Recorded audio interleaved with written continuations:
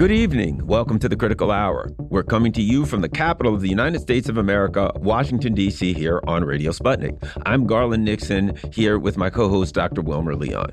Thanks, Garland. For the next 2 hours, we will explore and analyze the salient news stories that are impacting the global village in which we live.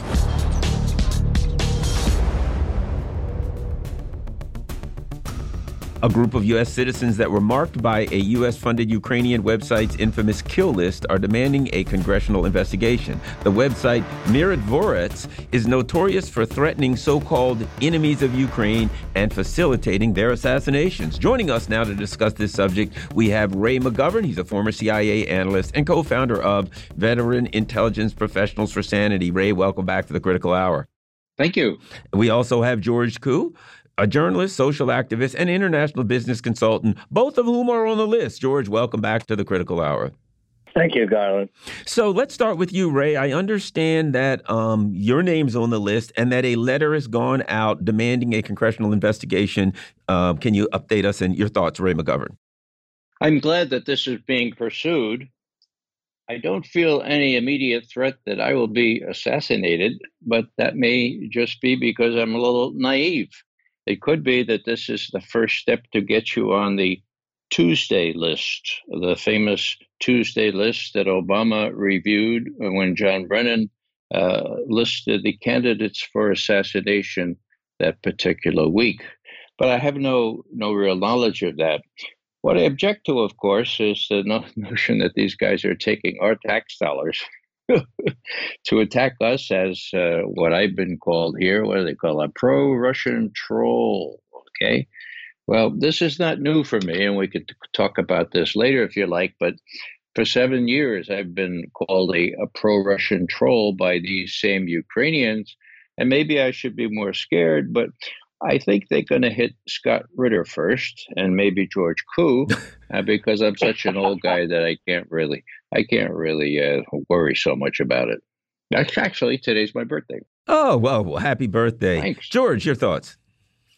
I'm a little, frankly, befuddled as to why I even made a list among some rather distinguished company. Besides Ray, there are many others much better known, including a senator, I believe, a current senator.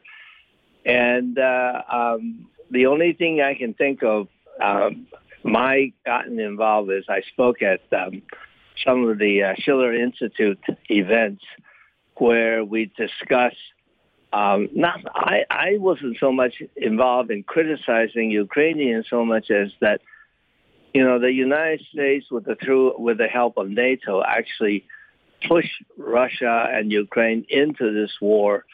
And the whole idea and object from the United States point of view is to use the Ukrainian blood to wear down the Russian military and certainly DOD Secretary Austin came right out and admit that was part of the strategy.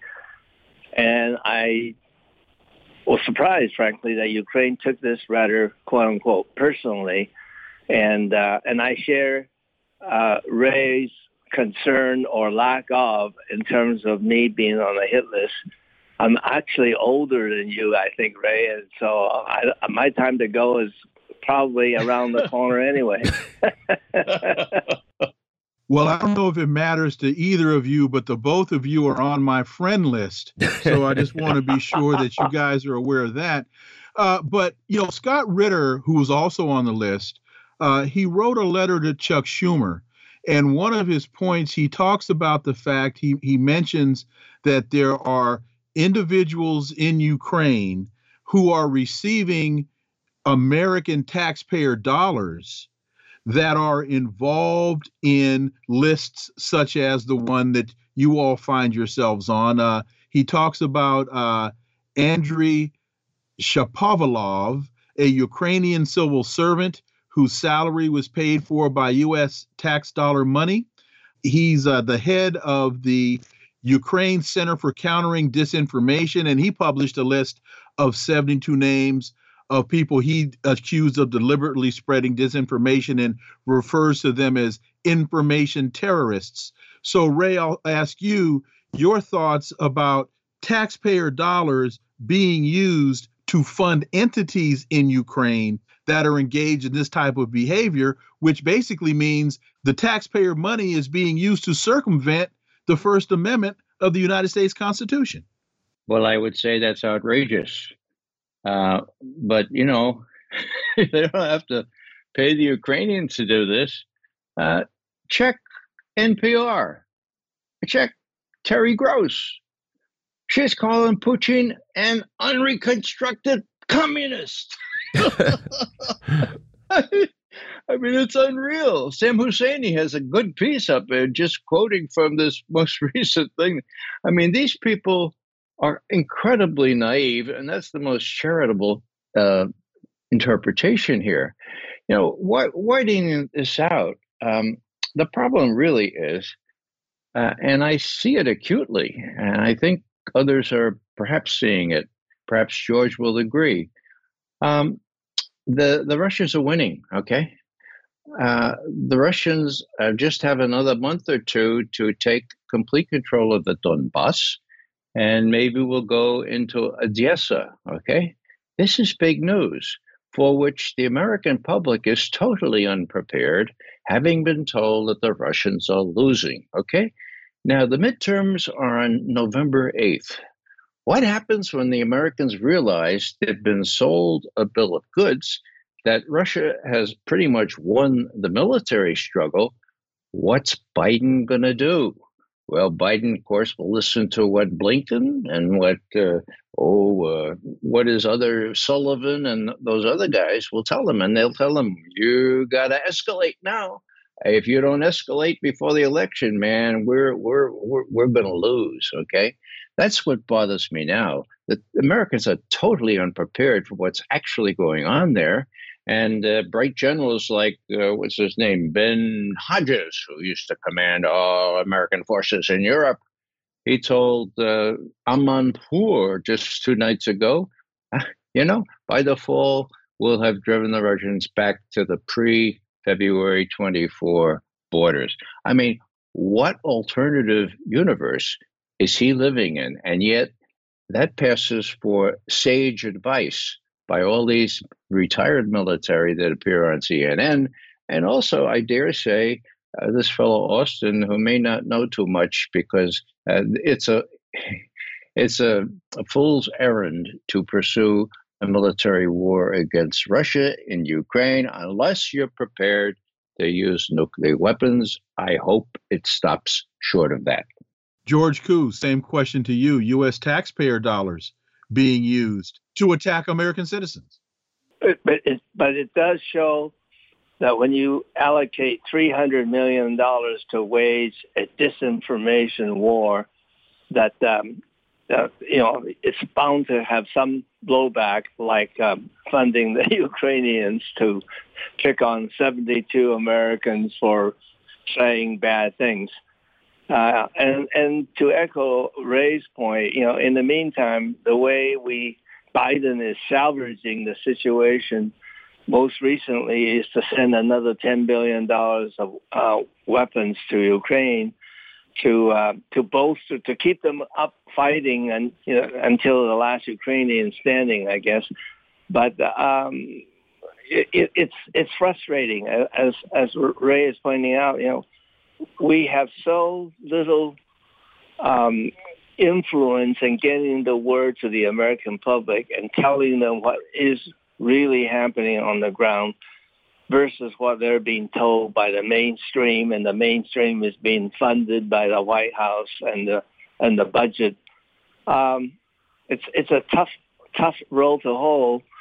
I'm not as optimistic as Ray in thinking that it's going to come home to roost after the midterm. I'm pretty sure that the Biden's henchmen will think of some other explanations to gloss over for whatever things that supposed to happen didn't happen.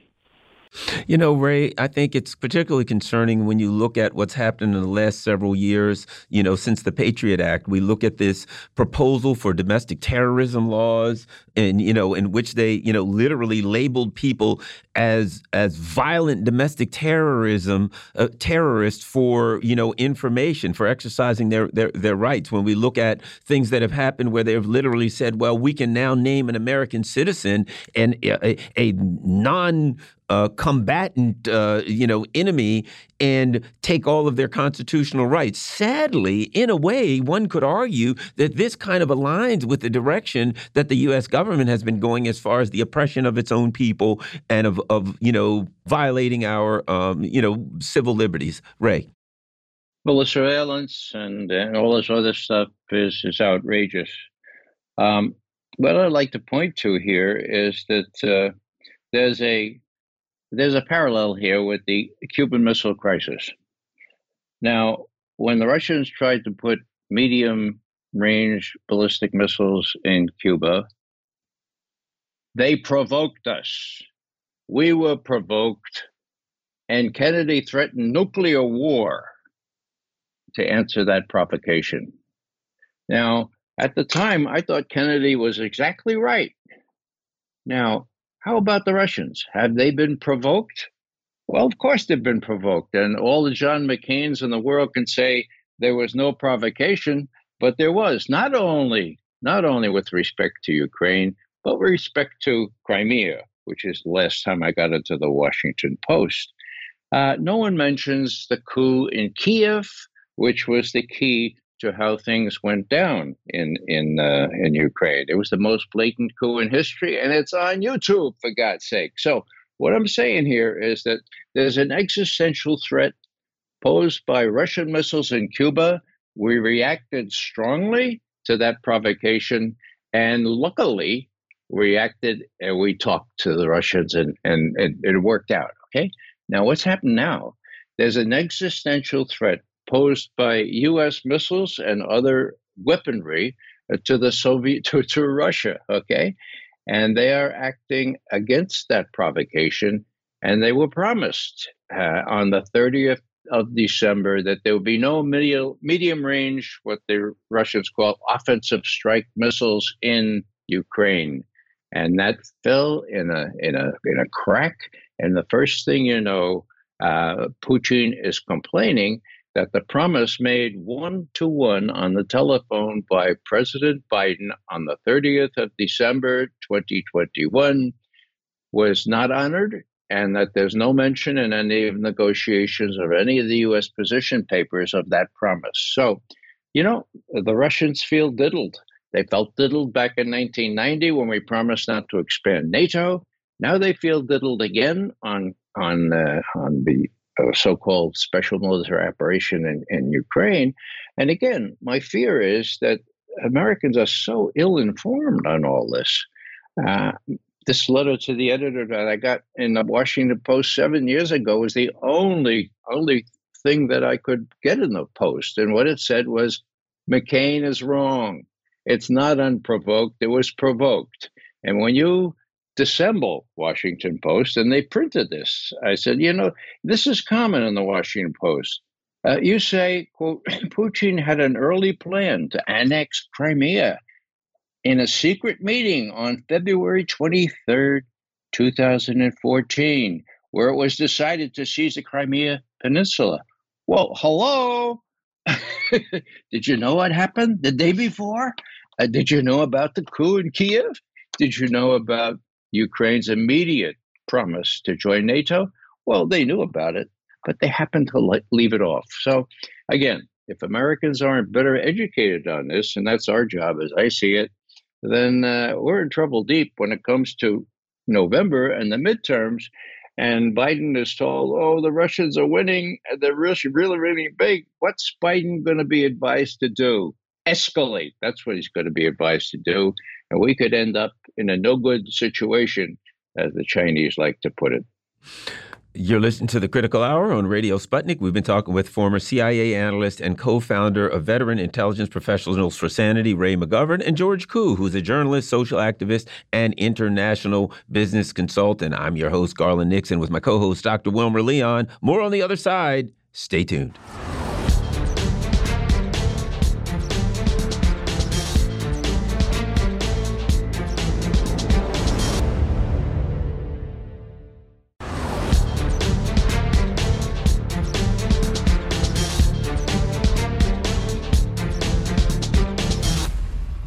We are back, and you're listening to the Critical Hour on Radio Sputnik. I'm your host, Garland Nixon, here with my co-host, Dr. Wilmer Leon. Thank you, Garland. A whistleblower has alleged that the FBI slow-walked the Hunter Biden laptop investigation and refused to look into related corruption for a year after the device was in their possession. Joining us now to talk about this and more, we have Steve Porkinen. He's a national organizer of Action for Assange, and he's on rockfin.com on AM Wake Up. And I think he has another show. Steve, welcome back to the Critical Hour. Thank you very much, Garland. The other show is Slow News Day. Slow News Day on Rockfin. I always say Rockfin's just like YouTube, only better. Well, there's no free speech issues there, Steve. So let's start with this. FBI agents were ordered not to probe Hunter Biden's laptop from hell, a GOP senator says. The U.S. Federal Bureau of Investigations told its agents not to probe first son Hunter Biden's so-called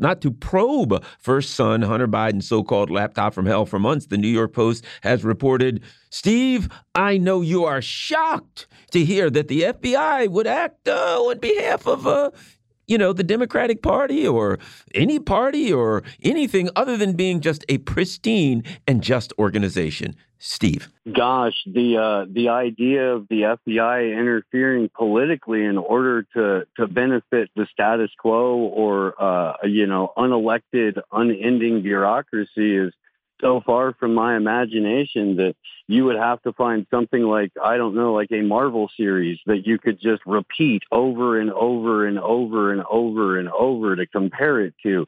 This is highly predictable, but it's one of those things, guys, where, I mean, is it just they're coming out and saying it now because they can? Because nobody's going to follow up on it to any sort of degree of legitimacy, because this is stuff that anyone who was paying attention at the time did know well over a year ago. We knew what was on the laptop. We've all been able to look at it for months and months and months, if not for almost 2 years since the National File article dropped on it. Yes, of course, the FBI withheld information on this, sat on it, and didn't do it. They're doing the same thing to Seth Rich's laptop to this day. And it's interesting that this is kind of like a volleyball, that depending on who you talk to from which side of the aisle, it just keeps going back and forth. But at the end of the day, what should, as you just articulated, should be very obvious. And since the FBI is supposed to be a politically independent agency, that this should not be an issue. But obviously, the whole politicalization of this whole thing has taken control, not only as it relates to Hillary Clinton, but as it relates to Biden and as it relates to the other laptop as well. Well, and laptops and emails and servers were certainly front and center of the 2016 election. The last thing that the DNC would want is a repeat of that.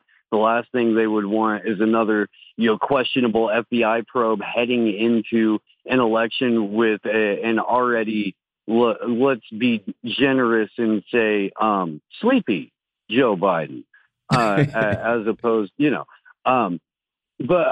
So, of course, there were massive political advantages to not do what the basic tenets of the law required them to do, that only people in positions of ultimate authority within the organization would be able to give as directives to say, you can't do this. No, I know it's your job. No, don't do your job. There's allegations by these whistleblowers, and even that is an entirely different politically motivated story, but allegations by the 14 whistleblowers or whatever of them falsifying reports and finding ways to kill time so that they wouldn't have to do the basic functions of their job. I think at one point, Joe Biden was thought to be the commissar of Ukraine, correct? Yeah. So one would think with all of this conflict in Ukraine, somebody should be looking into what was Joe Biden's involvement. Well, and that's where the 10% to the big guy comes in. And that's, I mean, it's fun when you see it trending on Twitter, but you doubt that there will be any sort of conclusion in the justice system. Go ahead, Garland. I'm sorry. No, here's the other thing I think that I'd like to get run by you, and I think it's important. Towards the end of the Trump administration, one of the times that Donald Trump was impeached was when he called Volodymyr, whatever the heck his name is, Zelensky, and said, look, Biden's up to no good, Hunter Biden's up to no good, and I'd like you to do an investigation into them in Ukraine, right? At the time that happened, it was like panned by the mainstream media as crazy conspiracy theorists, Russian bot activity, etc., right? But we now find out that at the time that Donald Trump was being impeached for this crazy conspiracy theory stuff, the FBI had the laptop at that time, and they knew, in fact, that Hunter Biden was up to no good in Ukraine. Yet they didn't come out and say, well, you can't really impeach him because there's a whole lot of meat on that still left on that bone that he's pointing to. Instead, they kept their mouth shut and pretended as though it was just a crazy conspiracy theorist, which makes them complicit in what clearly now is a president being impeached in an instance where it really shouldn't have happened, and he was actually pointing to something that was obviously legitimate. Your thoughts? Speaks to the desperation and the hubris of the neoliberal establishment, where they're quite literally willing to risk being caught impeaching a sitting president under false pretenses. And yet they not only went ahead and did it, they tied multiple election and re-election campaigns to it. There's a whole economy based off of Trump conspiracy now.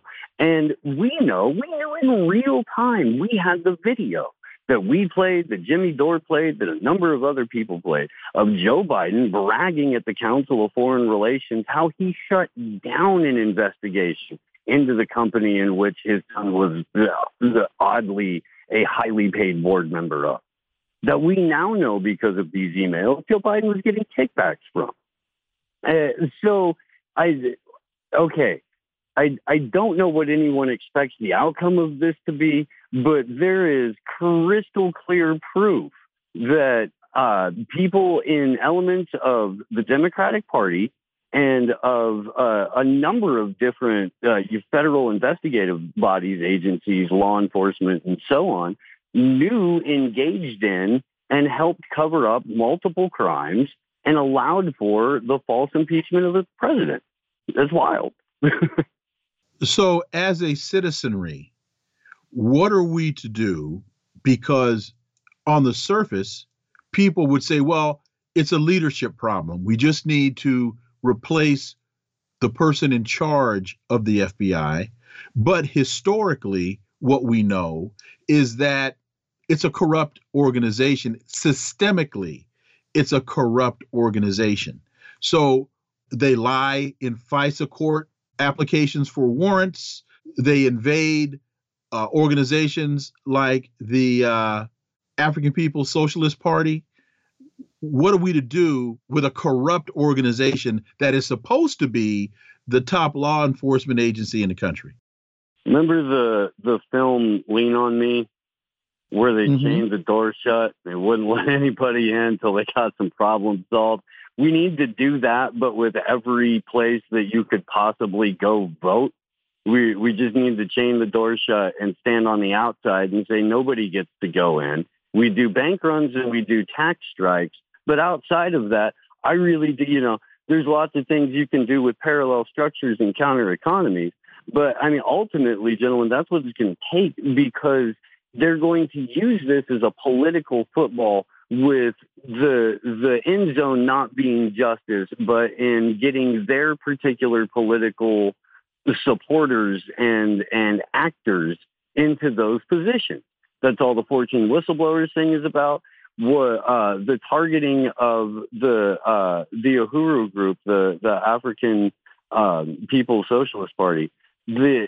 All that saying is that the FBI is never going to be done as its stated mission 20, 40, 60, 100 years ago to stop any sort of leftward movement in the country, to stop any sort of organization around worker-centered movements or around movements that would allow for less imperialism, less a de facto exportation of terrorism in the guise of empire expansion. That's what the FBI is there to do. They're supposed to shut that down. You know, I'm kind of rambling. I'll stop. No, you're making sense. And let me add this with the Uhuru movement. And this is why, we put things together. One of the interesting things I found was that all of this information from that raid showed up immediately in the New York Times and the Washington Post. So clearly someone involved in that was part of the information war. The FBI is part of the information war. Now we look at what's happening with the Trump raid, right? And what do we see? All this inside stuff going out. Remember Comey? He goes and talks to Trump and then releases all the information underground to the FBI. So the FBI, not only is it an organization to stop the left, et cetera, but it's now openly a part of the deep state information war. Your thoughts?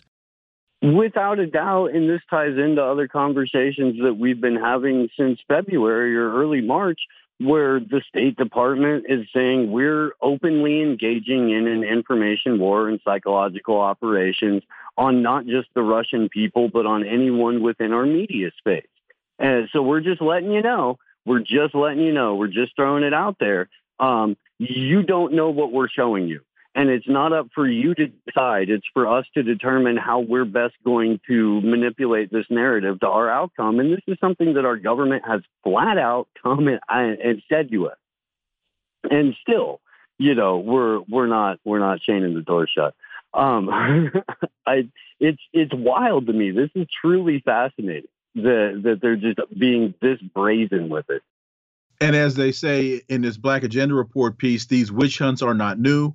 They go back to the Palmer raids of Woodrow Wilson's administration, the anti-communist attacks on Paul Robeson and Claudia Jones, the COINTELPRO program.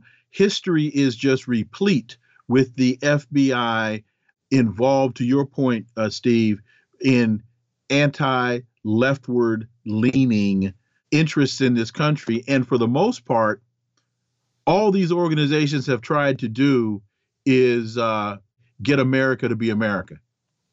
Yeah, without a doubt. The FBI got their cues from the Pinkertons, which in and of itself was have law enforcement, have union busting organization.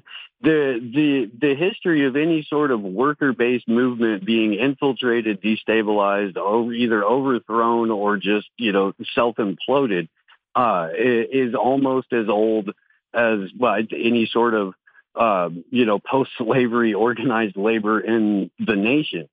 So it's not like we should be surprised by any of this, but what we should be doing, as Garland suggested, is making the connections where they're so blatantly obvious. The Russiagate tie-in with the Uhuru group, the fact that they're still trying to beat that narrative to death so that they can make you look the other way from Hunter Biden's laptop or not notice that we're giving the entire U.S. Treasury away to whoever wants to rob 70% of the weapons that we keep sending into Ukraine so that we can go fight terrorism wherever those weapons show up next. Well, there's a new 70%, Steve.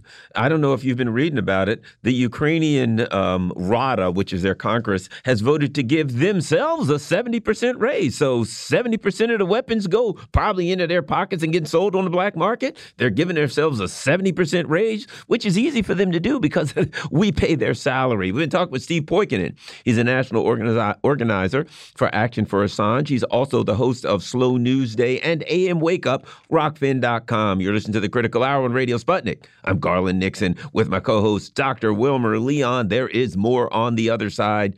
Stay tuned.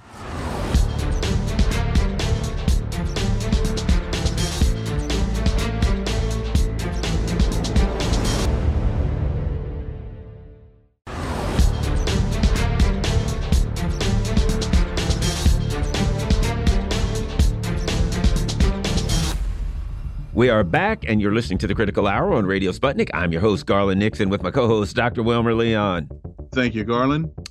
The U.S. has detailed its largest ever weapons package for Ukraine. Also, as Azov Nazis go on trial in eastern Ukraine, their benefactors seem concerned that their crimes may be exposed. Joining us now to discuss this and more, we have Mark Sloboda. He's a Moscow-based international relations security analyst. Mark, welcome back to the Critical Hour.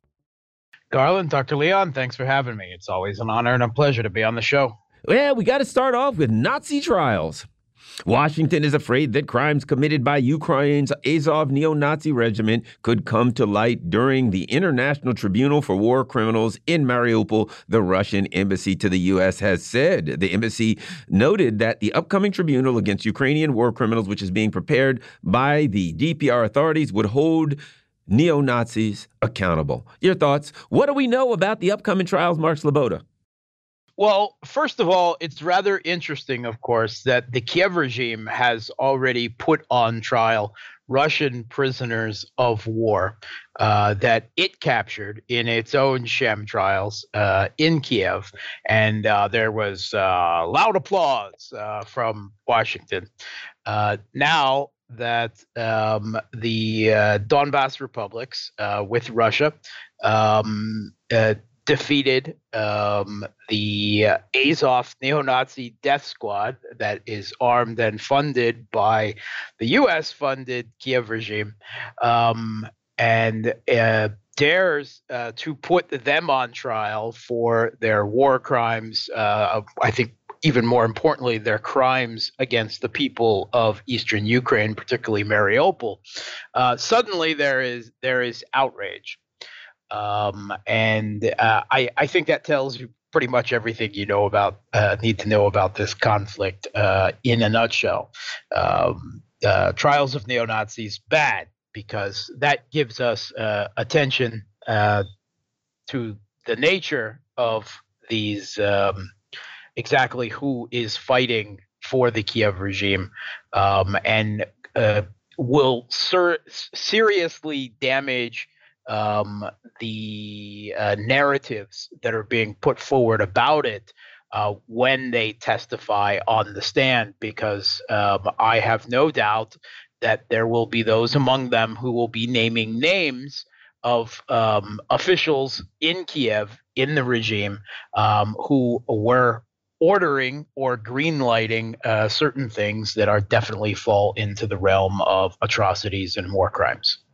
One of the things that I find interesting, Mark, in this article is the DPR leader, Denis Pushilin, says that they're going to face an international tribunal.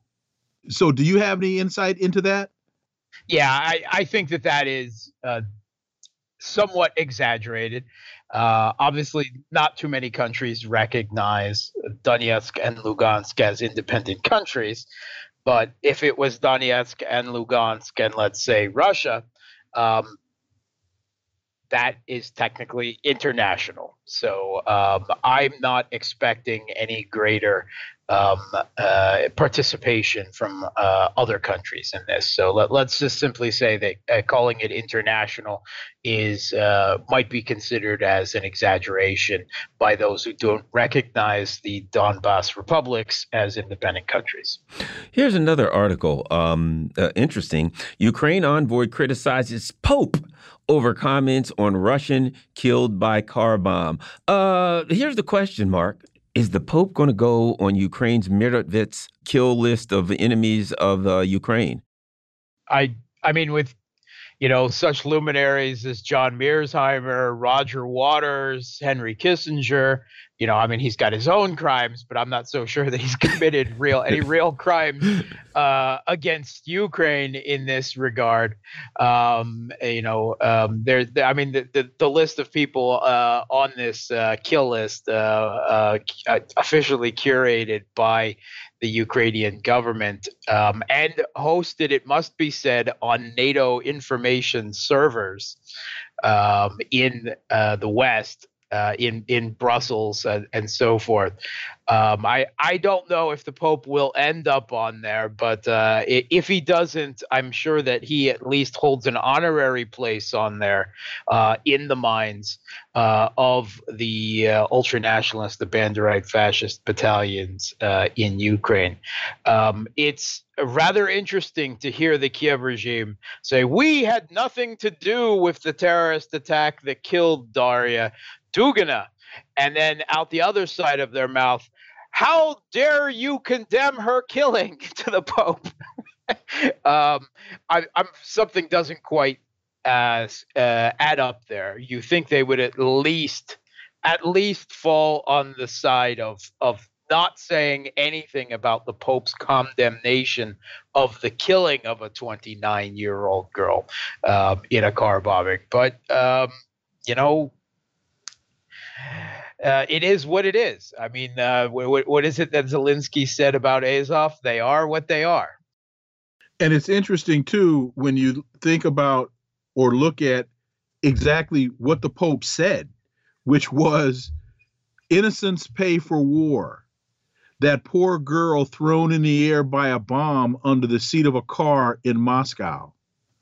I mean, that's true. And so, it's not as though he took a political position. It's not as though he took a side. He's a religious leader that really, I think, looked at the morality or immorality of the act. It wasn't a political position. Yeah, let me interpret Kiev remarks on the Pope's remarks.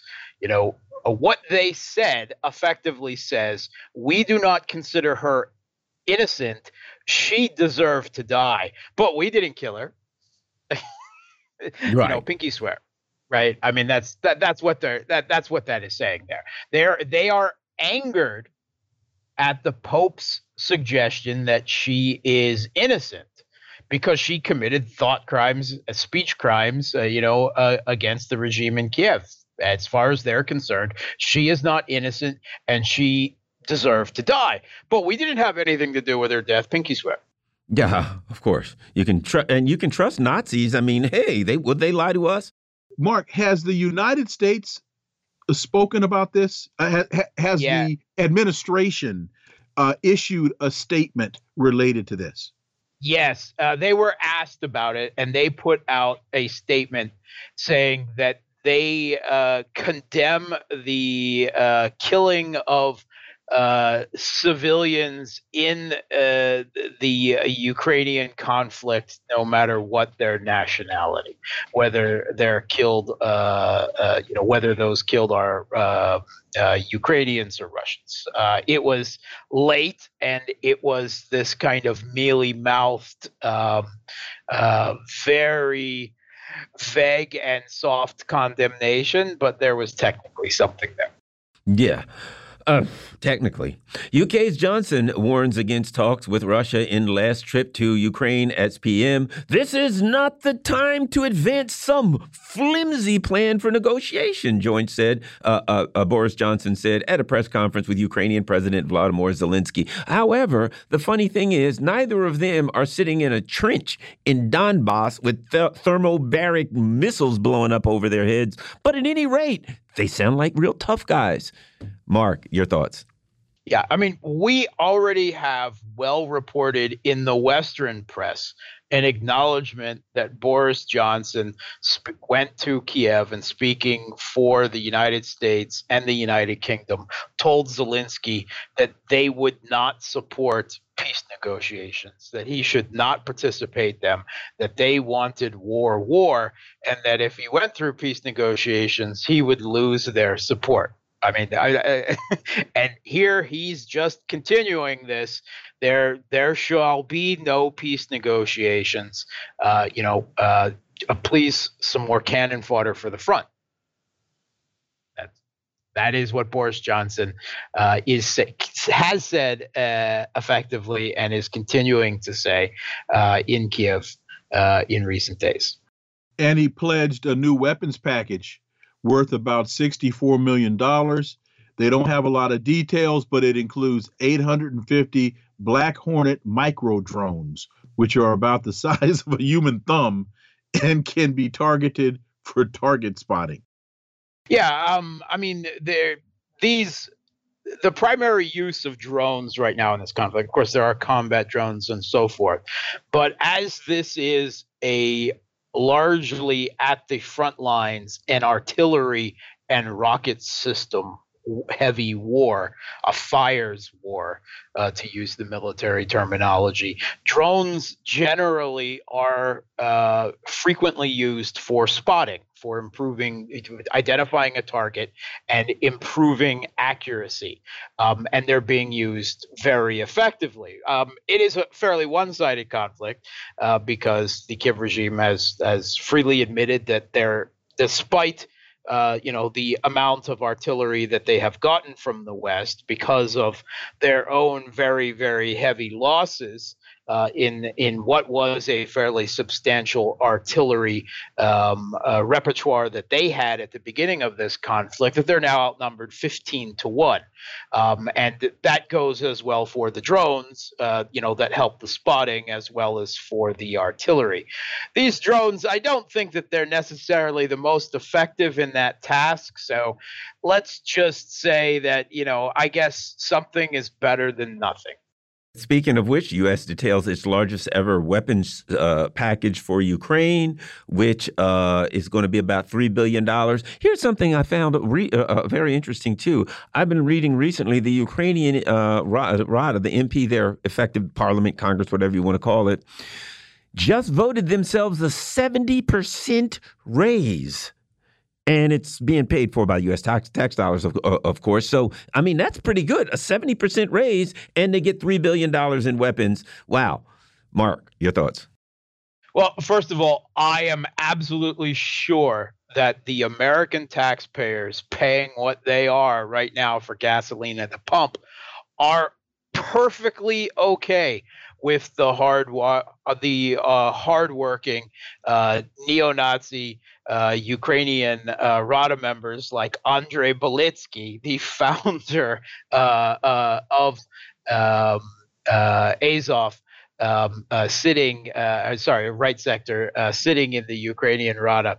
I'm sure that they are perfectly fine with them giving themselves a 70% pay raise in the middle of a war on the U.S. taxpayer dime. I'm sure they're fully behind that. Aren't you? I mean, not exactly. Okay, all right. Well, I mean, there might be a few dissenting voices, but come on, you're on Sputnik. What do you expect? I'm sure everyone else is completely fine with it out there in the audience. All right, a little facetious there. Yeah, but okay. So about the specifics of this arm package, it's not all that. I hate to tell you.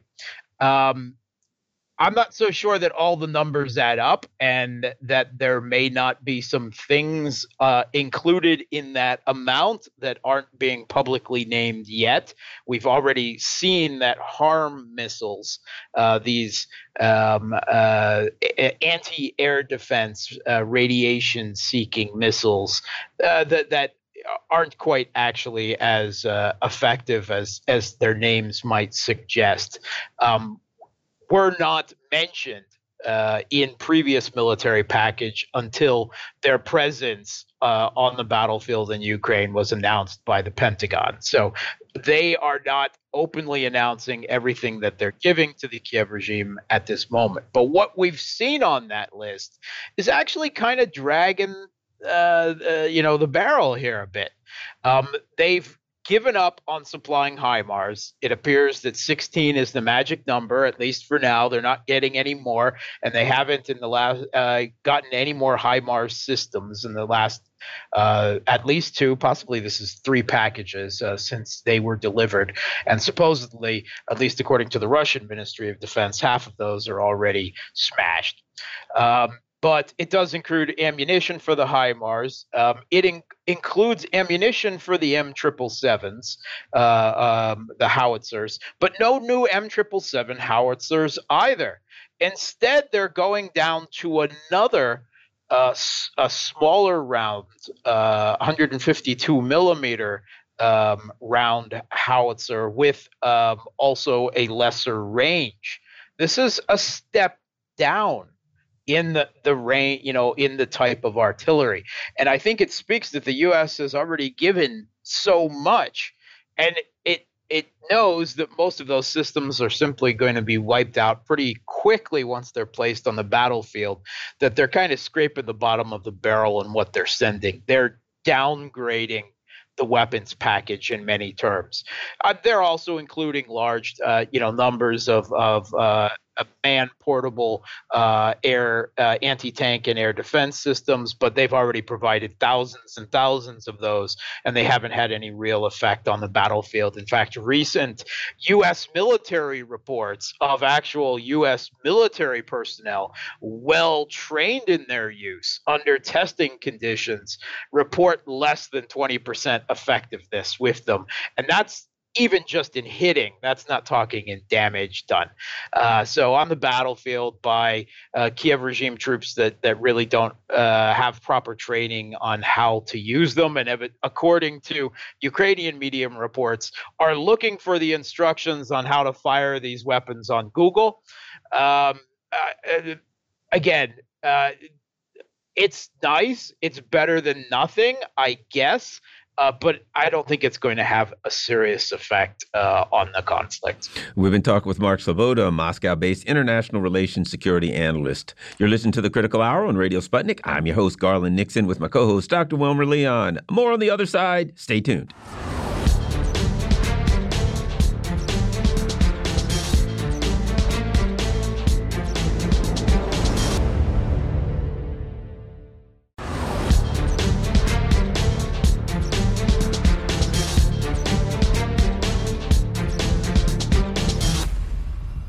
We are back, and you're listening to the Critical Hour on Radio Sputnik. I'm your host, Garland Nixon, with my co-host, Dr. Wilmer Leon. Thank you, Garland.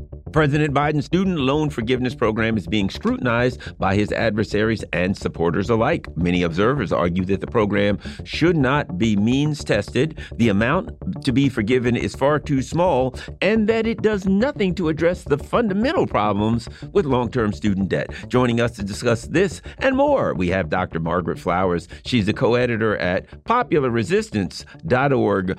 Dr. Flowers, welcome back to the Critical Hour. It's great to be with you both. The Hill is saying that President Biden officially announced on Wednesday that his administration is forgiving up to $10,000 in federal student loan debt for borrowers making less than $125,000 annually, and $20,000 for Pell Grant recipients, making the largest forgiveness of the loans per individual to date. Your thoughts on that, Dr. Margaret Flowers? Yeah, well, he's finally did something, didn't he? I think he's feeling a lot of pressure with the midterms coming up. He ran on this as a campaign promise.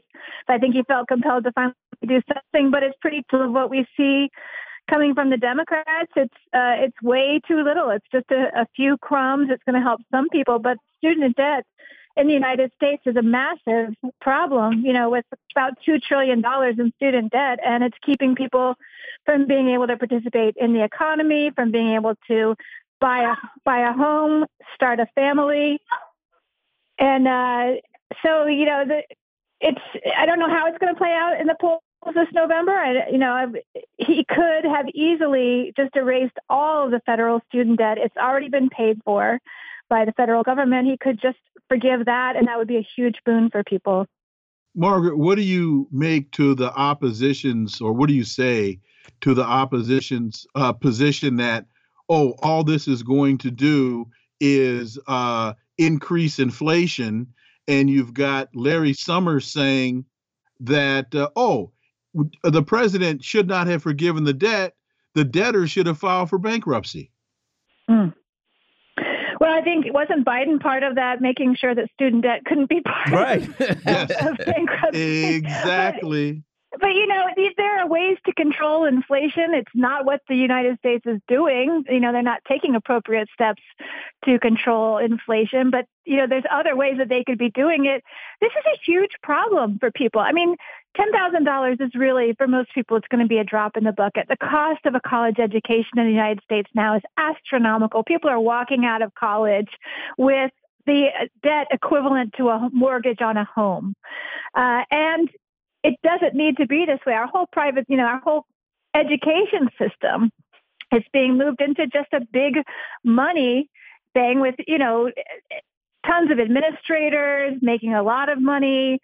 The professors are being squeezed or moving into adjunct professors who are, not being treated well, not being adequately compensated. It's our whole higher education system is going in a direction that is hurting the workers, hurting the students, enriching a bunch of people.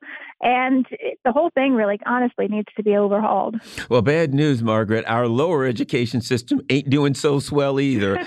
Chicago, in Illinois, there's a number of teachers who are on strike because the heating and air conditioning doesn't work in the buildings. So the students either freeze or they burn up, but they're not going to be able to learn well. In addition to that, Congress just killed a bill that would have continued free lunches for kids that couldn't afford it in student loans, in student cafeterias, which are unfortunately most students.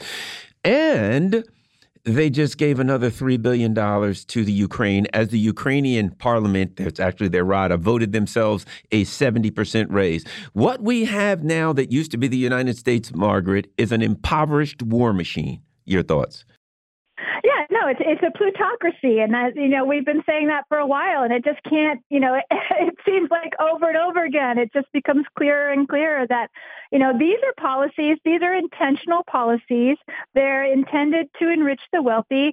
They're squeezing people more and more. I mean, now we've got the Biden administration, Department of Health and Human Services, scheming about how they're going to start handing over COVID vaccines and treatments to the private hands, and people are going to have to pay for it. No more is it going to be covered. And Medicare and Medicaid won't cover the vaccine because it's an experimental authorization. So it's just more and more every day. The people are, being denied the basic things that they need while we foment conflict around the world, feed the war machine. I don't know how it can be any more stark and how it can be any more important that people recognize this and take action to change things. I mean, how much lower can we go? Understanding that many will see the student loan forgiveness as a step in the right direction, and you then add that with large amount of opposition to the woman's right to choose issue, is this going to do anything to offset what many people were foreseeing as, I'm going to use a political science term here, an incredible butt whipping that the Democrats were going to suffer come the midterms? Yeah, it's hard to tell. I think that it may mitigate things a little bit for the Democrats. Because they are so good. And especially, campaigns are run based on money, right? I mean, this is a huge money endeavor. And all they think that they really need to do is, as it gets close to election time, they start whipping up the ads and getting people all riled up. And they're going to use these issues, and they're going to say how great they were that they've, passed the student debt, or that the president relieved some student debt. They're going to say how important it is that you elect us so that we can do something about the women's reproductive health. I'm sure that the Biden administration recently, responding to the Iran, the Joint Comprehensive Plan of Action, the Iran nuclear deal, that's another big win with voters. People were very supportive of that when that was finalized under the Obama-Biden administration. So they're going to use all these little tiny things, because they always do, to try to manipulate people into voting for them. We'll see. It may mitigate things a little bit, but this is a very unpopular administration right now, an unpopular party. Well, another thing about the the student debt, even if they forgave all of it, which I'm all for. But here's the problem. It does nothing to address the system. In this system, first, they dramatically increased the price of going to college, which wasn't an accident. And then they made everybody take out a loan. If you look at other countries around the world, people get free college. They see college as a way to better their workforce and better prepare their workforce for a technological future. In here, it's used as a way to prey on our younger population. And all of this, to me, it's the wrong question. If you say, are you going to forgive student loans? That ain't the question. Are you going to stop a system of student loans that preys on our younger generation? Margaret. Quickly, Margaret, before you respond, when I taught at Howard, I happened to be talking to some exchange students from Libya, and I asked them, what's college tuition cost in Libya? They couldn't understand the question. Mm-hmm. Why would you pay to go to college? They didn't understand the concept of tuition. Why would you pay to go to school? They looked at me totally befuddled. Why would you do that? So I just thought I'd go ahead, Margaret. No, I mean, it's the same thing with healthcare around the world. There are basic things that societies need to function. We need educated people who can, build the projects and design them and, do the things that we need to keep our country functioning. And so these are fundamentals that most wealthy nations cover completely because the economy benefits multiple times over the investment that they make in keeping people healthy and educating them. But the United States is not about that. It's not interested in people. It's interested in what can I do if you're at the top to line my pockets, and so the wealth divide, it's just obscene how much it's growing in the United States. And there's no real check on that in any way right now. So, it's like, interesting because my oldest son is doing his PhD outside in a European country. And he says all the people he talks to say, why would anybody go to the United States right now? We're no longer the dream. Well, I got bad news for the Europeans. People ain't going to be going there much longer anyway because things are looking pretty bleak because they're following the United States right down the path of destruction. We've been talking with Dr. Margaret Flowers. At least not in the wintertime. Yeah, well, particularly. Dr. Margaret Flowers is the editor of popularresistance.org. That's a website I go to every single day. You need to check it out. You're listening to The Critical Hour on Radio Sputnik. I'm your host, Garland Nixon, with my co-host, Dr. Wilmer Leon. There's another hour on the other side. Stay tuned.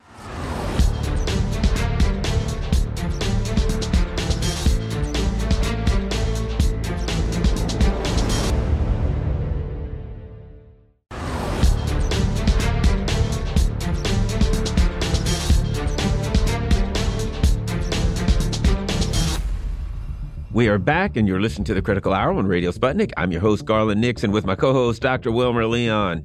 Thank you, Garland. A British envoy has praised the Israeli bombing of Syria, arguing that, quote, it is the only thing that works, though he failed to clarify the goal to which he was referring. Also, the U.S. has bombed Syria, and Israel is working to kill the Iran nuclear deal. Joining us now to discuss this and more, we have Robert Fantina. He's a journalist, an author, and an activist for Palestine. Robert, welcome back to The Critical Hour.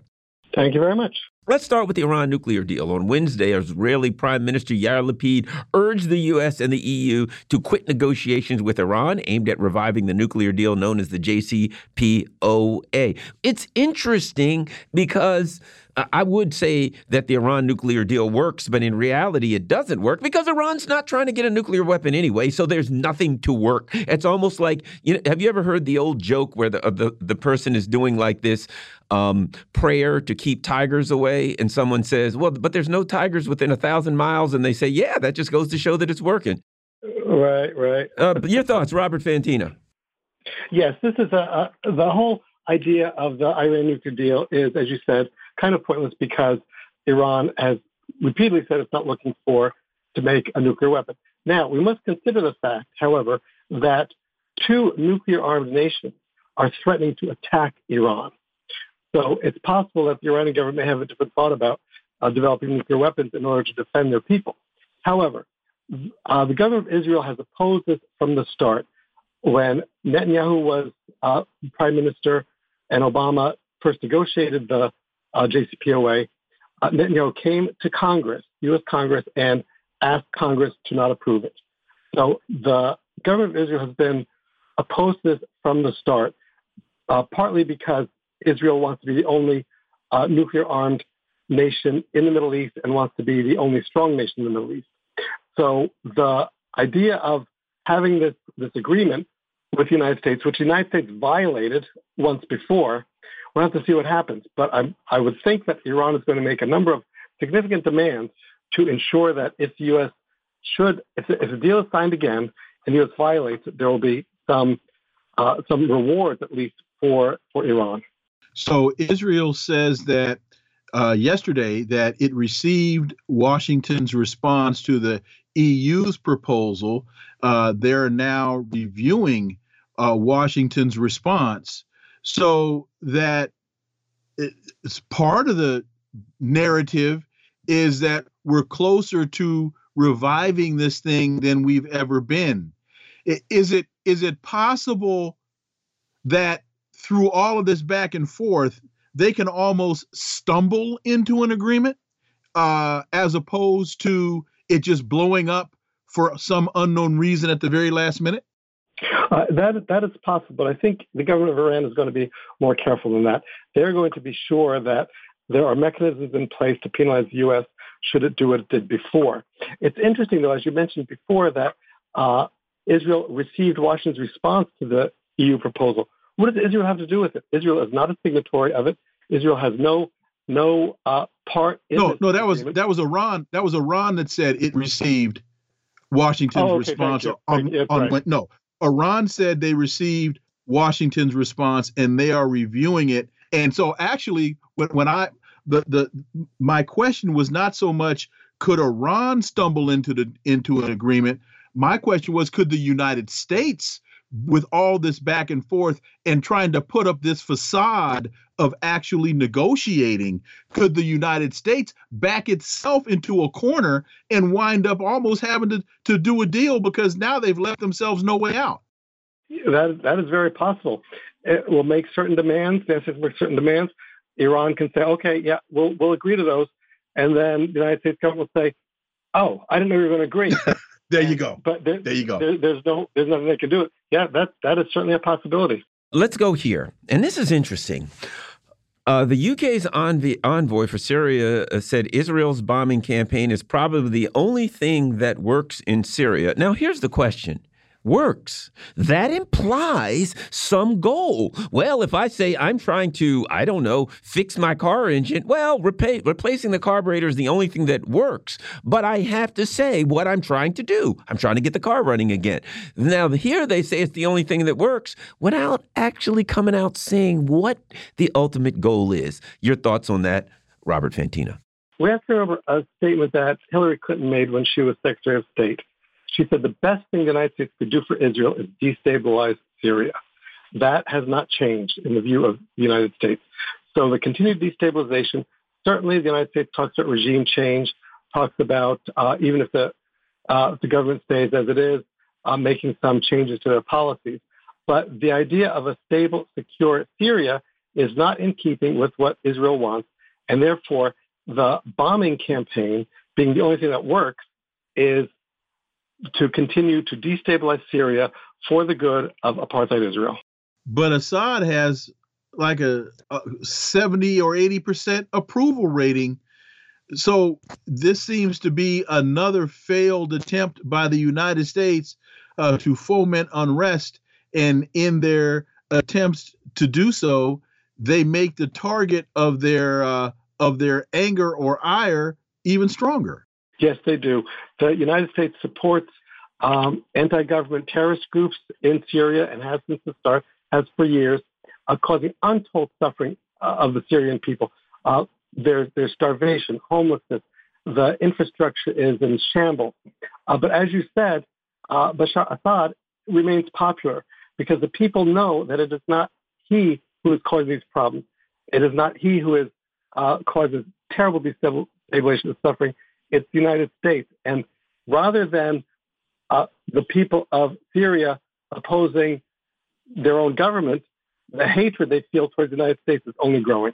Iran on Wednesday denied that it had any links to the groups that the U.S. targeted in airstrikes in Syria, contradicting a claim made by the U.S. military. Here's the interesting thing about that. What the heck is the U.S. doing in Syria? They weren't invited there. According to the U.S., we're concerned about independence of countries, sovereignty of Ukraine, the right of Taiwan and Ukraine to choose any allies they want. All those things are important. And the United States is illegally occupying the Syrian oil fields and wheat fields and arbitrarily bombing whoever they want in Syria and saying, oh, yeah, they're allied with whoever the Iranians or Martians or whoever we want to bomb. Your thoughts on that, Robert Fantina?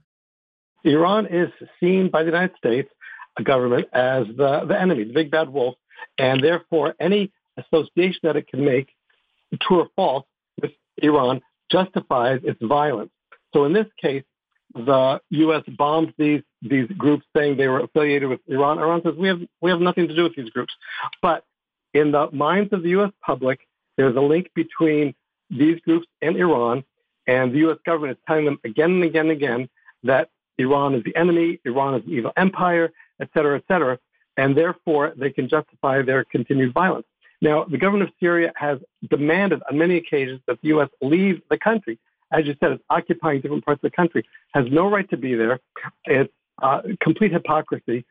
As you mentioned, the United States says, oh, everyone has the right to self-determination, except the Syrians and the Palestinians and again and again, the Yemenis. We can list countless countries. So this is more of the hypocrisy of the United States in action, coupled with the violence that almost always does accompany that hypocrisy. And according to the Syrian Observatory for Human Rights, this group that was just under attack is actually a militia made up of mostly Shia fighters from Afghanistan. So it's almost as though the United States is just trying to, with a blindfold on, pin a tail on a donkey, and they're just all over the room. And they're going to say every time, "Oh, we got it in the right spot," because they're not going to admit to any error. I do want to mention the Syrian Observatory for Human Rights is not a credible organization at all. It's a very anti-Syrian organization supported by the United States. But again, your point is well taken that the United States is simply going to say whoever we're bombing is who we should bomb. No, but that's kind of why I brought it up, because they're making a statement that contradicts the country that is their primary benefactor. Yes. So again, the convoluted words of the Syrian Observatory for Human Rights are just typical. But yeah, we are seeing that. It says that it's an opposition war monitor based in Britain, but it opposes the Syrian government completely. Absolutely. And let me ask you this. What are your thoughts on the state of affairs with the whole Lebanon gas fields and Israel trying to, that issue with Israel trying to, basically take the gas from the Lebanon gas fields? Well, Israel feels, because the United States has given it permission, that it can do whatever it wants to. It can annex parts of Syria. It can annex the West Bank if it wants to. It's hesitating on that. But it's slowly annexing it, certainly by the illegal settlements. So it's the same thing with the oil fields. It wants them. It feels it can take them. It will justify it saying we need this for our national security. Everything Israel does, every crime against humanity, every violation of international law, it does in the name of its national security. And the United States supports it in all these things. But we're seeing the same thing with the oil fields in Lebanon. Lebanon, however, is not going to roll over and allow this to happen. What are the options that Lebanon has to challenge the actions of Israel? Are we looking at the possibility of another military front here? Yes, we definitely are. Both, of course, Israel has nuclear weapons, but Lebanon, although is in some, it certainly has its challenges, but also has a military that is strong and has the support of its people for the most part. Again, there's opposition everywhere. but it would not be a quick war. It would not be an easy war. It would certainly be a deadly and disastrous war if it happens. Hopefully, the Israeli government will have the sense not to do this. However, that's hoping for a lot. Well, the other thing is this, and in the event that happens, there's a good possibility or a strong possibility that it would draw other, Muslim groups in the area. If they saw, Israel at war, there would be other groups that would be, volunteering to act against Israel, and they could open themselves up for a lot of problems. And we would see the end of, or at least the great weakening of the so-called Abraham Accords, because once Israel looks vulnerable, those countries that have allied with it, that are Muslim countries, are not going to support it. Yeah, and additionally, these Muslim countries, if Israel is killing Muslims, and particularly, bombing areas, which, as they are wont to do, bombing areas with civilians, it's going to be extremely difficult for the leaders of those countries to keep their people at bay and, to even maintain power. About 30 seconds. Yeah, there was tremendous opposition in those countries to the so-called Abraham Accords. And if Israel starts killing Muslims in these other countries, the people are going to rise up. And the governments, in order to stay in power, are going to have to oppose Israel and oppose Israeli action. You're listening to The Critical Hour on Radio Sputnik. I'm Garland Nixon with my host, Dr. Wilmer Leon. More on the other side. Stay tuned.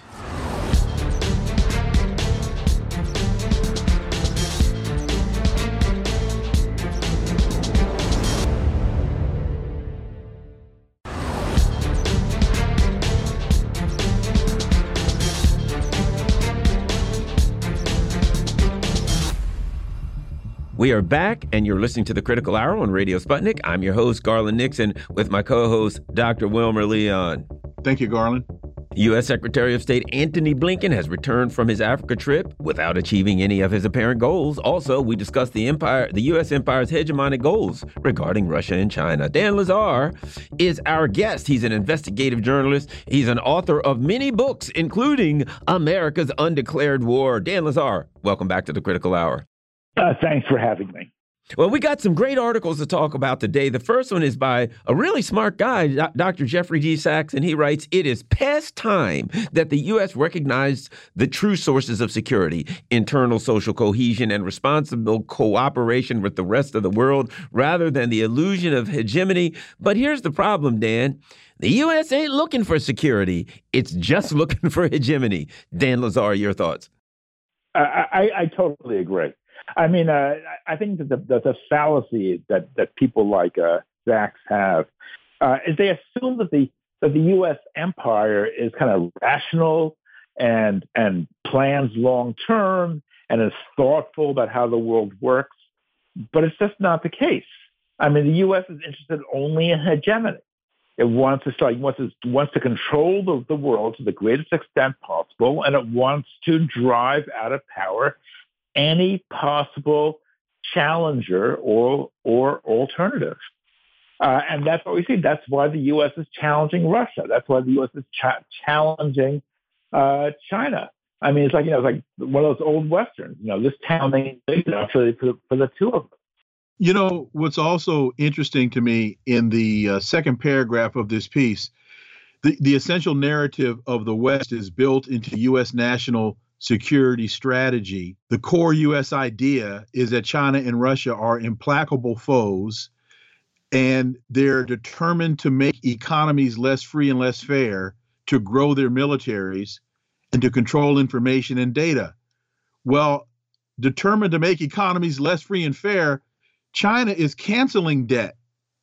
China is not imposing onerous and usurious interest rates on foreign countries that borrow money through the World Bank and the IMF to grow their militaries. When you look at the percentage of military spending by China and Russia compared to GNP, it pales in comparison to the United States. So if Sachs is right, and if this is what the United States is thinking, all they got to do is look at the data, and they'll find out that they're wrong.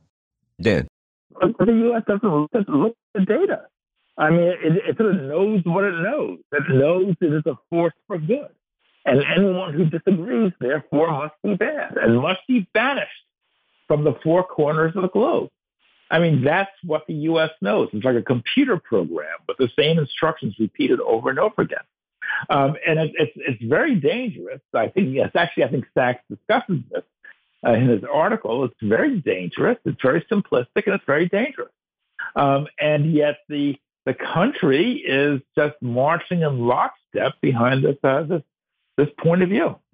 Well, the other thing, Dan, I think, is if we really get down to the reality, and that is that the U.S.'s actual intentions are so malicious that they have to hide them, that it's all a lie. So if we talk about information and data that they have, the problem with that is they got information and data, but if they actually told the truth, we want to run the world, we're lying, we're supporting Nazis, we're supporting ISIS and any kind of malicious group we can around the world so that we can control everything. We have an information war, but the information war is against our own people, so we can mislead them from knowing the truth about what we're doing. You know, if you see it through that lens, it changes everything. That this is all a lie, and it's actually terribly malicious what they're trying to do, Dan.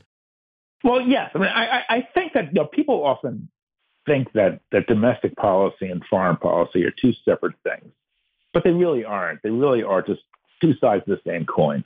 So look at America's policies at home. I mean, America is a country in deep trouble. Its economy is not working for 98% of the population. Its people are really hurting. Real wages are declining. Environmental standards are plummeting. Global warming is wreaking havoc. Cities are in ruins. It has the highest incarceration. I could go on and on and on. But yes, that doesn't mean that doesn't mean the government in Washington is therefore open to more alternatives. It means actually the opposite. The worse things get, the more the government tries to tighten its grip. And the same thing's true internationally. I mean, the more the international economy goes downhill, the more Washington wants to deepen and extend its dictatorship. And we're sitting on the edge of a major third world debt explosion. And yet everything the U.S. is doing is making it worse. And I think a lot of that has to do with those that are truly in control of policy and direction and what interests are truly being looked after or catered to. So, for example, Boeing CEO Dave Calhoun said back in 2020, when asked about who does Boeing prefer, Trump or Biden, and Dave Calhoun said, doesn't matter who wins, we're going to do just fine. And Boeing, their defense unit generated $6.6 billion in sales in one quarter. So it's not as though there are that Chuck Schumer is arguing with what's his name from Kentucky, Rand Paul, or the minority leader, whatever his name is, Mitch McConnell. Yeah. That they're having some honest ideological debate on the direction of the world.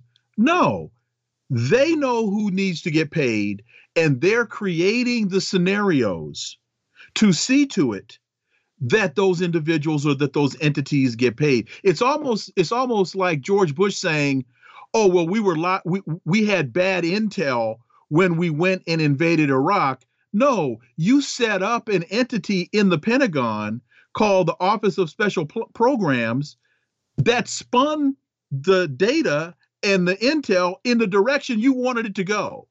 So that's my point. Well, yes, I think that's absolutely true. I think the problem is in this country is that there is no debate. The political system is so dysfunctional that that debate is really minimal along very narrow lines. No one in the squad, for example, has said a word in opposition to the war, in a word in any way critical of the war in the Ukraine. They have not raised a peep. they didn't say a word about Nancy Pelosi's trip to Taiwan. No one did. There was complete unanimity. There's no debate. The press is completely, monotone in terms of political ideology.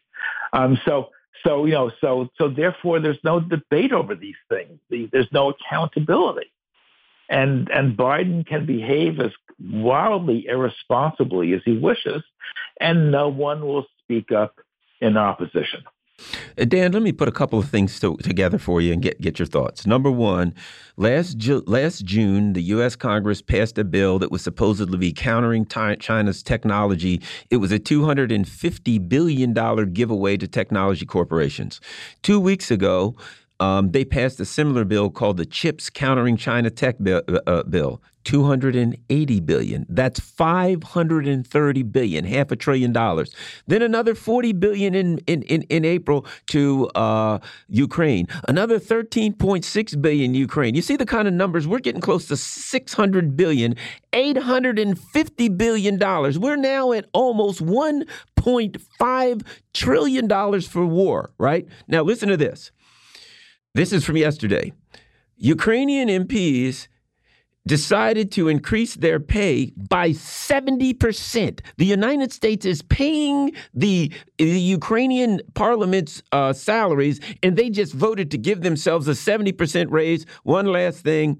The day before classes are scheduled to start, teachers in Ohio's largest school system say they won't end their strike without improvements to what they described as dilapidated schools, where a lack of heating and air conditioning has led to miserable classroom environments. Oh, by the way, Congress just ended free lunches for kids. So we can't afford heating and air conditioning. We can't afford a stinking ham sandwich, a cookie, and a glass of milk for the kids. But we got $500 billion or $1.5 trillion. We're nothing more, Dan, than a military machine with an impoverished country. Dan Lazar. Yeah, that was well put. That was really well put together. You're absolutely correct. I mean, but that's what always would happen. I mean, when imperialism reaches this stage of decadence, the definition of a fanatic is somebody who redoubles his efforts when he's forgotten what he's even fighting about. So the U.S. the more pointless this whole thing becomes, the more the militant America becomes, the more resources it throws into its military, and the more pugnacious and bellicose it becomes in its behavior. And meanwhile, the fact that social conditions are deteriorating rapidly back home, and you have a society, which 18-year-old boys shoot up classrooms or supermarkets just for the sheer, just to express their own agony and blow people away. When you have a society like this, it becomes secondary. The only thing that matters is how much money goes to the military, how much money goes to Raytheon and Boeing, and how big you grow the military. And it's contrary to the direct economic and social interests of the great mass of the population. Blinken returns empty-handed from Africa tour. This is from Popular Resistance. He traveled to 3 countries seeking to undermine the influence of China and Russia. Your thoughts, because based upon the response that he received, it really appears as though this was a fool's errand, and he goes to the continent telling countries that the United States supports them, while there are 6 or 7 coups that have taken place over the last 18 months. It's sort of the same thing, but the African nations like Kenya, for example, or Rwanda, it's no one's saying that their governments are any great shakes, but they are sick and tired of the U.S. imposing increasingly destructive policies on them, and therefore they are very happy to see other centers of power arise in the world, Russia or China. I mean, anything which puts an end to this, to this U.S. monopolistic dictatorship, from their point of view, allows them to breathe a bit more easily. So that's just what's going on. That's why Blinken ran into a stone wall. Everyone's glad to see the U.S. knocked off its post. We've been talking with Dan Lazar. He's an investigative journalist and author of a number of books, including America's Undeclared War. You're listening to The Critical Hour on Radio Sputnik. I'm Garland Nixon with my co-host, Dr. Wilmer Leon. There's more on the other side. Stay tuned.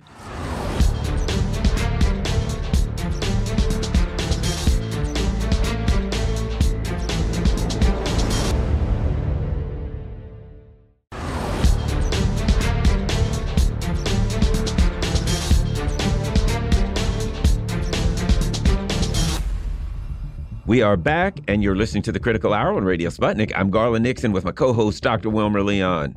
Thank you, Garland. Venezuela and Colombia appoint ambassadors to reestablish diplomatic relations. Also, a U.S. judge has entered an $8.5 billion settlement against Venezuela. Joining us now to discuss this and more, we have Ricardo Vaz. He's a political analyst and editor at VenezuelaAnalysis.com. Welcome, Ricardo. Hey, thanks as always for inviting me. Oh, thank you for coming on. Venezuela President Nicolas Maduro named former Minister Felix Placienza as the new ambassador to Bogota as part of efforts to restore diplomatic relations following the inauguration of Gustavo Petro as president of Colombia. We think here at we've discussed this. We've been covering this here on the Critical Hour, and we think that this is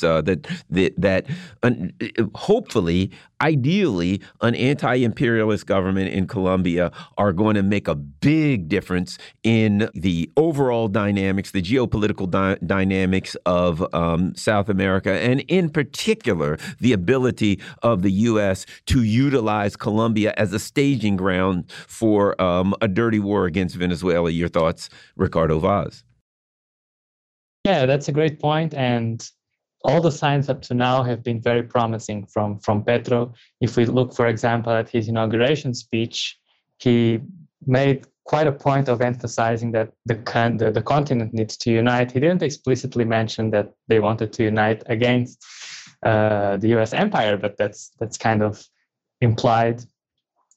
And when it comes to Venezuela, all the signs have also been very positive, from the appointment of ambassadors that you mentioned. There have also been lots of talks and negotiations to reopen the border, this very long border that has been closed for many years. That's going to benefit the populations on both sides. So up until now, the tone has been very friendly. Guaido has been left, the self-proclaimed quote-unquote interim president, Juan Guaido, is completely out of the picture. So everything is very promising. However, we shouldn't underestimate the challenges that Petro is going to face. I mean, he still has a dozen U.S. military bases in his territory to deal with. So we should be hopeful, but at the same time be aware that he's going to face multiple challenges and multiple obstacles along the way as he tries to implement a policy that will put the Colombian people and Latin American people first and not U.S. interests in the region.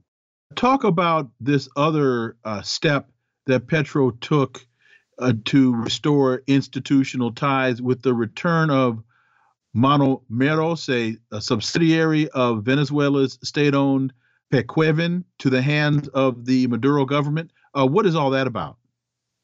Yeah, that's very, very significant. This is a company that produces fertilizers, and it has a very big importance in Colombia. This coffee production and palm oil production is very reliant on the outputs from this company Monomeros. So when this interim government circus began in 2019, one of the consequences was that assets that, Venezuelan state assets that were abroad were seized and placed in the hands of this Guaido band of thieves and corrupt idiots. And basically, even in their own words, because they then start to betray each other, they use this company Monomeros as a quote-unquote a piñata. So they were just looking to get rich quick schemes for their friends, and this company was basically driven to the ground. It was brought under the control of the Colombian state. And one of the early promises from Petro is that he was going to return this company to the rightful owner, which is the Venezuelan state, in order to have it reactivate and continue to supply the Colombian agriculture market with this important input. So as far as I understand, this is ongoing. Venezuela has already appointed a new board of directors. So hopefully this company can again fulfill its role, and it's going to be good for both countries. Colombia is going to get the desperately needed fertilizers. I mean, remember that with the war in Ukraine and the sanctions against Russia, there's a desperate need for fertilizers. The prices are going through the roof. And it's also going to be good for Venezuela because it's another source of income.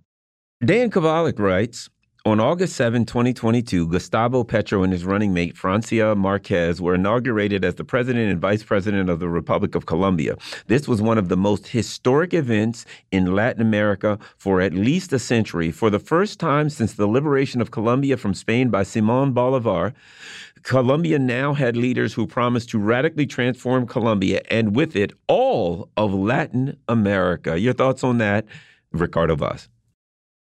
Yeah, I mean, first of all, I'm very happy that Dan Kovalik got to witness this. He's a good friend of mine, a good friend of Venezuela analysis as well. And he has a very long history of really excellent and admirable work in Colombia defending activists and trade unionists who have come under all sorts of violence, which is, of course, sponsored by the United States. So I'm very happy that he got to witness this historic moment when Colombia got to inaugurate the first leftist president in its history. I mean, it seems almost unimaginable to say it out loud, but that's what happened, and it was very inspiring. I have some friends who were there as well, and they were also very touched. And the ceremony had a very remarkable moment when Petro, who had just taken office, asked that the sword of Bolivar, the independence hero of Latin America, or at least this part of Latin America, be brought to the stage. And this had actually been denied by the outgoing president, Ivan Duque, a very loyal puppet to the United States. So this was a very remarkable moment, going back to what we were saying in the beginning, in this context of pursuing Latin American integration. Bolivar is the figure that kind of embodies that. So it was great to see that Petro did not just say the great things that he did, but he also had this very, very symbolic moment of bringing back the sword of Bolivar. In this piece, Dan talks about some of the officials that participated or were there for the inauguration of Petro. And he talks about, because the U.S. sent a low-level delegation headed by Samantha Power, the head of USAID, the U.S. delegation wasn't even announced from the podium and was not seated on the stage. Therefore, the crowd never got a chance to react to the guests from the U.S. So it's almost as though by sending this type of delegation headed by Samantha Power and understanding the role that USAID plays in fomenting coups in countries, the United States probably would have been better off not sending anybody. Yeah, I mean, this was their way of finding a middle ground between sending a high-level official and not sending anyone at all. The U.S. is basically trying to calibrate how it's going to try and contain the Petro government, see what kind of obstacles they can throw in his way. And it's interesting that Kovalik mentions this in the piece, that any U.S. official, given the atmosphere, would likely have been booed when introduced. So in that sense, Washington was probably trying to avoid this kind of public embarrassment, which would have been very well deserved. So the question now is how the U.S. is going to react. I mean, the fact that the head of USAID was there is already suggestive that these kind of soft power initiatives are going to try and wield their influence. We've already started to see these very familiar stories that Petro wants to suppress press freedom and the usual angles that are used to attack anyone who is going to challenge U.S. interests, especially in Latin America. One of the things I think that's important about this is that they brought the sword of Simon Bolivar out. That was part of the ceremony. Of course, the crowd went wild, and the King of Spain was there, and apparently he wasn't real happy about the sword of Simon Bolivar, who fought to actually free South America from Spanish rule. But I also think it's tremendously symbolic, not just for Colombia, because Colombia being such a stalwart, such a bulwark of, U.S. power and hegemony in the region, for Colombia to turn away from U.S. imperialism is kind of similar to freeing the Latin Americans from the Spanish. So I think it's very timely and appropriate for this particular symbolism. Your thoughts, Ricardo? Indeed, it was very significant and even humorous, the role played by the King of Spain. It seems like even 200 years later, the Spanish haven't gotten over the independence of their former colonies in Latin America. And in fact, he would have gone unnoticed if he had just gotten up like everybody else, but he decided to make a point, a very ridiculous point at that, and staying seated instead of just trying to get unnoticed in what was really a demonstration of anti-colonial spirit. It's also very interesting, Dan mentioned this in the piece, there's a kind of symbolism between Petro and the sword of Bolivar, because Petro, if we recall, was part of this guerrilla movement, the M19, which was operative for some 15 years. And perhaps their most high-profile action during that time was that they stole the sword of Bolivar as a symbolic gesture to say that, we'll return the sword once the Colombian people are free. And so in that sense, it comes full circle, but with Petro, inaugurated president, bringing the sword to the stage. Your site has a story. U.S. judge upholds ConocoPhillips $8.5 billion award. The Maduro government said the ruling violates international law and seeks to consummate the delivery of Venezuelan assets to foreign powers. Talk about the significance of this ruling. Yeah, everyone is outraged here in Venezuela, and in fact, all the signs point to self-proclaimed interim President Juan Guaido and his actions. In fact, ConocoPhillips won this ruling by default because, believe it or not, and this is going to sound like a joke, for 2 years, the Guaido team has not shown up in court. So remember that because Guaido is quote-unquote recognized, he's the one who has to defend Venezuela's interests in U.S. courts. And here you have this massive settlement that was awarded by the World Bank's International Center for Settlement of Investor Disputes. This kind of arbitration tribunals that always rule in favor of corporation. It goes back to the nationalization of Conoco assets here in Venezuela in 2007. And now Conoco wants to enforce this award, and the Guaido administration somehow didn't find it relevant to present itself in court and oppose something that is huge. 8.5 billion is no joke, and actually imperils Venezuela's most important asset abroad, which is also under Guaido control, which is Citgo.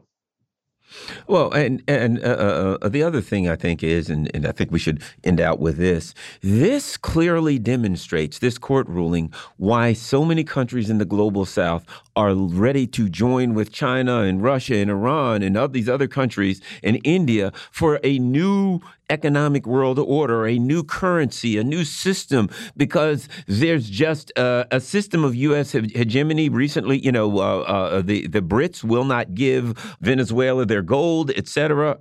Your thoughts on that? We got a minute and a half. Yeah, absolutely. There's an entire architecture that comes after the end of World War II with the World Bank and the International Monetary Fund.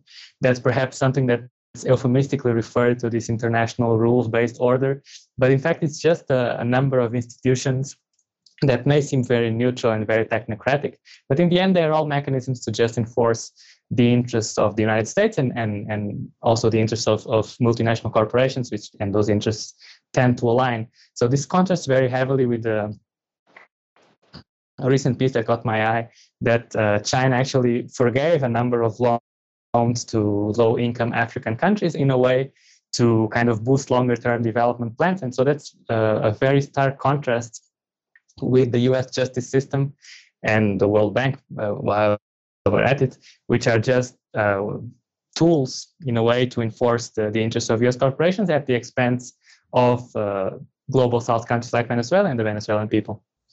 We've been talking with Ricardo Vaz. He's a political analyst and editor at a great website you should check out. It's VenezuelaAnalysis.com. You're listening to the Critical Hour on Radio Sputnik. I'm Garland Nixon with my co-host, Dr. Wilmer Leon. There's more on the other side. Stay tuned.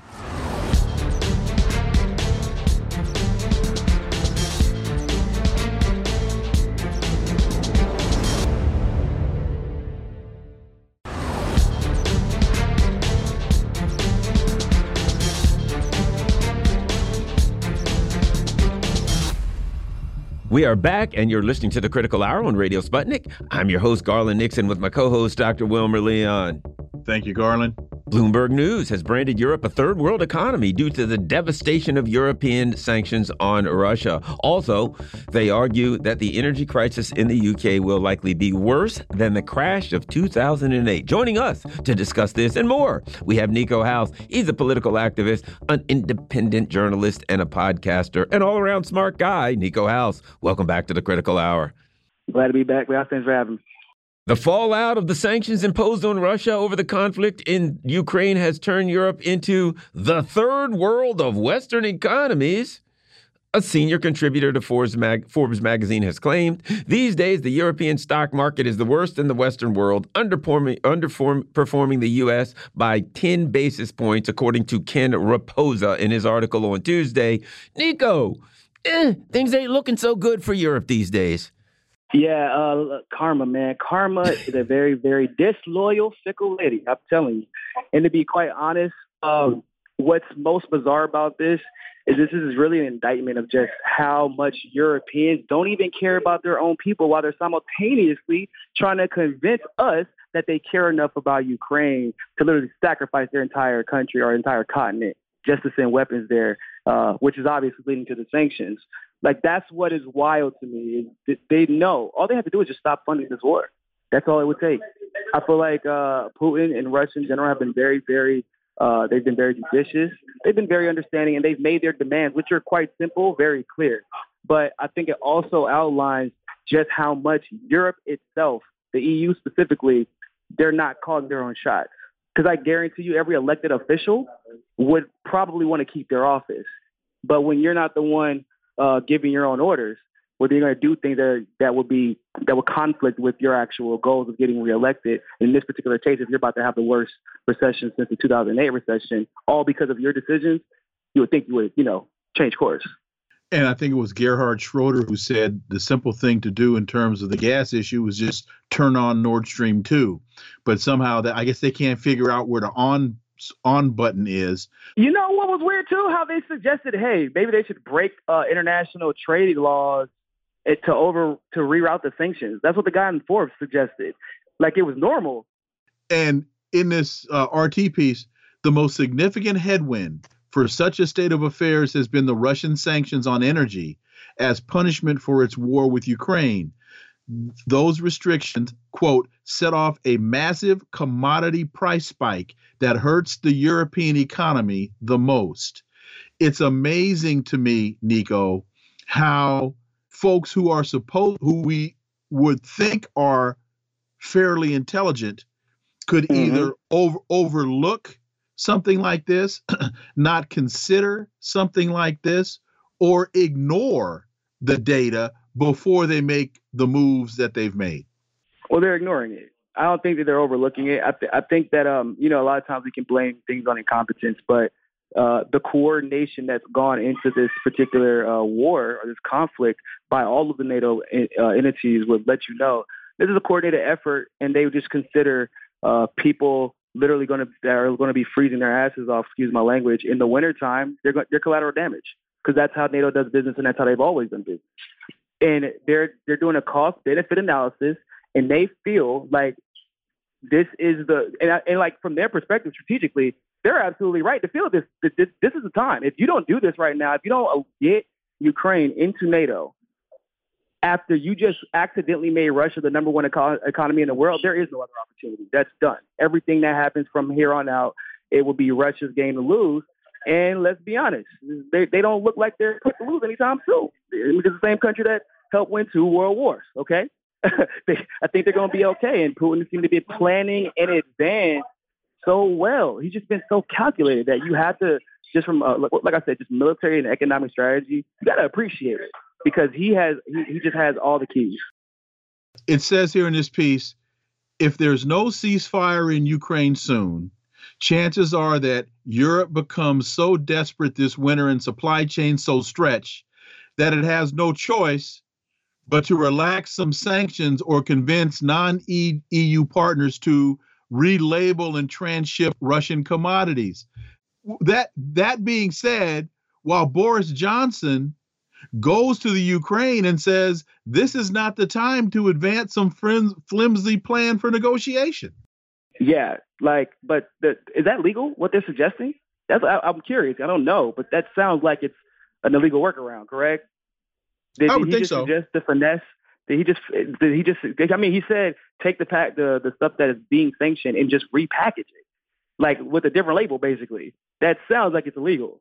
Because isn't that the point of sanctions? So you don't give the money to the country that you're trying to sanction? Because either way, Russia in that particular case would get the money. But that also just lets you know, like, this is how they normally operate when they're doing business.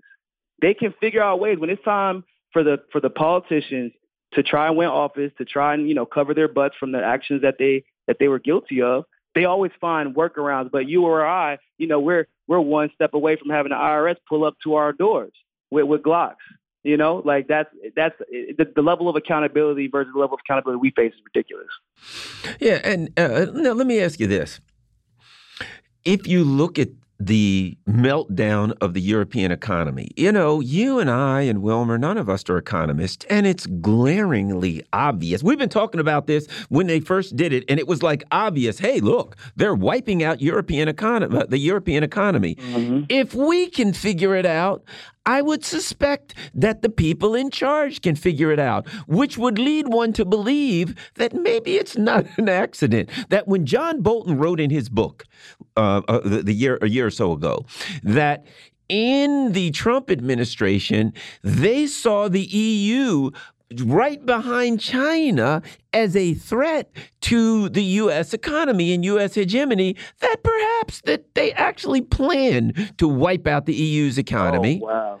And that perhaps it was just like, look, hey, we can kill 2 birds with 1 stone. We can get Russia, hopefully. But if we don't get Russia, we'll sure as heck knock the EU's economy out. What do you think? Am I being a conspiracy theorist to think that maybe this was a plan? We've done that before. So in order to try to crush Russia's economy in World War I, what we did was we scapegoated Germany all the way leading up to it. And even though the Tsar and the Kaiser were cousins, we forced Russia into a political decision that they didn't want to make, but they had to, which was to ally with the Allied powers. So what that ultimately set up for was a drained economy that allowed for the U.S. and the U.K. to pay out the Bolshevik Revolution, to fund the Bolshevik Revolution, so that we can then, of course, try to take over during transitions of power. We prayed Trotsky. Unfortunately for them, Stalin was they didn't calculate that variable. But we've allied before with the goal entirely of wiping them out, so that there's nobody else competing with us, so that we don't have to. We were in control of the whole Western Europe relationship until very recently because our economies became so symbiotic. But now it's becoming a problem. But at least if you don't so now you don't have to compete with both Russia and the EU. You were hoping to take out both, but you might just take out one. And that might be good enough for the U.S., unfortunately. Garland, since you mentioned economists, this just came to mind. Top economist Larry Summers, in responding to Joe Biden's student loan bailout plan, says Biden bailing out student debt is going to cause incredible inflation.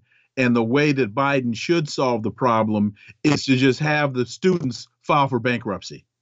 So that's what economists do for you. Some of them anyway. Listen, we have a lot of PhD economists in this country, right? And yet somehow, some way, we still end up in a recession or depression every 10 to 12 years. Okay, clearly they're not as good at their jobs as their degree would tell you they are. So I don't put much stock into what an economist does. Here's another interesting article. UK energy crisis may be worse than 2008 crash. Surging utility bills threaten to sink more than half of British households into debt. Here we have the Brits saying, yes, we're going to send more weapons to Ukraine. We got to do more for Ukraine. We got to help Ukraine. Bojo just went to Kiev and said, don't accept any of these peace agreements that they're putting forward. Got to keep this forth. We got to keep this thing going. One thing is obvious here, Nico, and that is that the leadership of these Western countries has decoupled from its constituency, that the people in the leadership absolutely could care less if every one of the people in their country starves straight to death and freeze, as long as they move forward with this crazy neocon project to harass Russia and or China. Nico. Yeah, I mean, and it's also, I think, we don't pay their bills, right? Let's keep it real. We don't pay their bills. When you have a sovereign currency, you basically either put a digit or, Lockheed Martin walks up to you. And they pay your bills now, right? You can only have one master, really. And at this point, it's become evident we don't have, and I can't speak for Europe's system as much, but I can say confidently, at least just generally in the West, we don't have secure enough election systems where any politician truly feels the pressure of his corruption being punished at the voting booth. And where they do have some secure election systems, like in a lot of places in Europe, what do you have? You have smear campaigns like the ones they run against, what's his name? Jeremy Corbyn.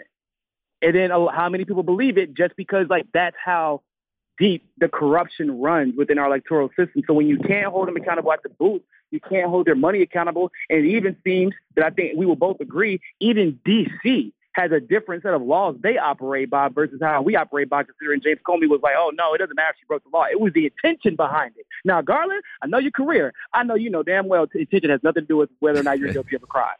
Okay? So it might control the amount of time you get, but that's about it. So there doesn't seem to be a way to hold them accountable, and it looks like somebody else writing the checks for them. And so this is the result you get. And I feel like this is the most obvious conclusion you can come up with. I don't know what the solution is, unfortunately. What about the narrative here? EU faces winter of great suffering. This is according to the Spanish Minister of Defense. She claims that Russian President Putin is already throttling the supply of gas to the continent, apparently referring to the reduction in deliveries by Russian energy giant Gazprom. But, Nico, I thought that there were sanctions against Russia imposed upon Russia by the West. This makes it appear as though Putin woke up yesterday and said, you know what I'm going to do today? I think I'm going to make the continent freeze. Yeah, that's what I distinctly remember. We're going to sanction Russian gas because they don't want to pay for it, or they don't want the money in U.S. dollars or euros anymore. Of course, why would you? We want it in rubles. And you're like, oh, no, we're not going to do that. We're going to make it anyway. And then I don't know what happened after that. Oh, that's right. Saudi Arabia and Iran gave you the middle finger. So the countries that could have helped you gave you the middle finger. U.S. has its own problem, so they can't help you. And now it's like, oh, man, those sanctions by Russia. Russia hasn't imposed any sanctions. Well, they've done some sanctions now, but nothing to do with the gas. They told them, we'll keep doing business with you. Just pay us in rubles. Y'all decided not to do business with Russia, not the other way around. It just, the sanctions didn't work exactly how you expected them to. Well, it reminds me, I was riding on the bus to Washington one time, to New York, and the bus stopped at a rest stop.